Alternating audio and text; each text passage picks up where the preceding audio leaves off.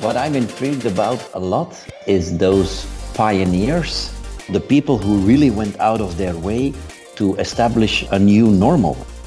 It's only when you really do it that you know you can and that you will prove people that something is really possible.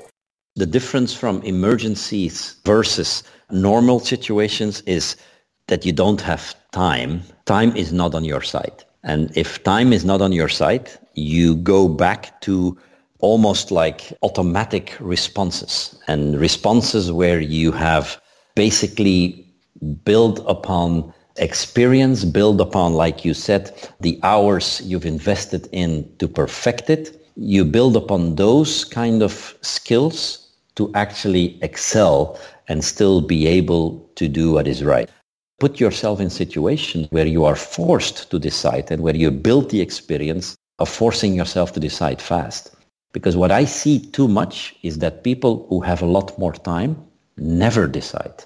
That would be my guidance upon learning from emergency situations and applying them to normal life situations. You learn it by falling down and by standing up. You learn it by making a mistake and by allowing others to also make mistakes, and then by changing the path and allowing yourself to create another path of success. And that culture of change, I think, is so important. I try to do that every single day in different environments. Yeah, it makes life very worthwhile and very interesting. Thank you very much. Love it. Till the next time. Thank you so much, Sandra. You. It was appreciative. I will always look out for a call from you, and we'll talk again very soon. Thank you. Thank you so much. Bye-bye. Bye. Bye.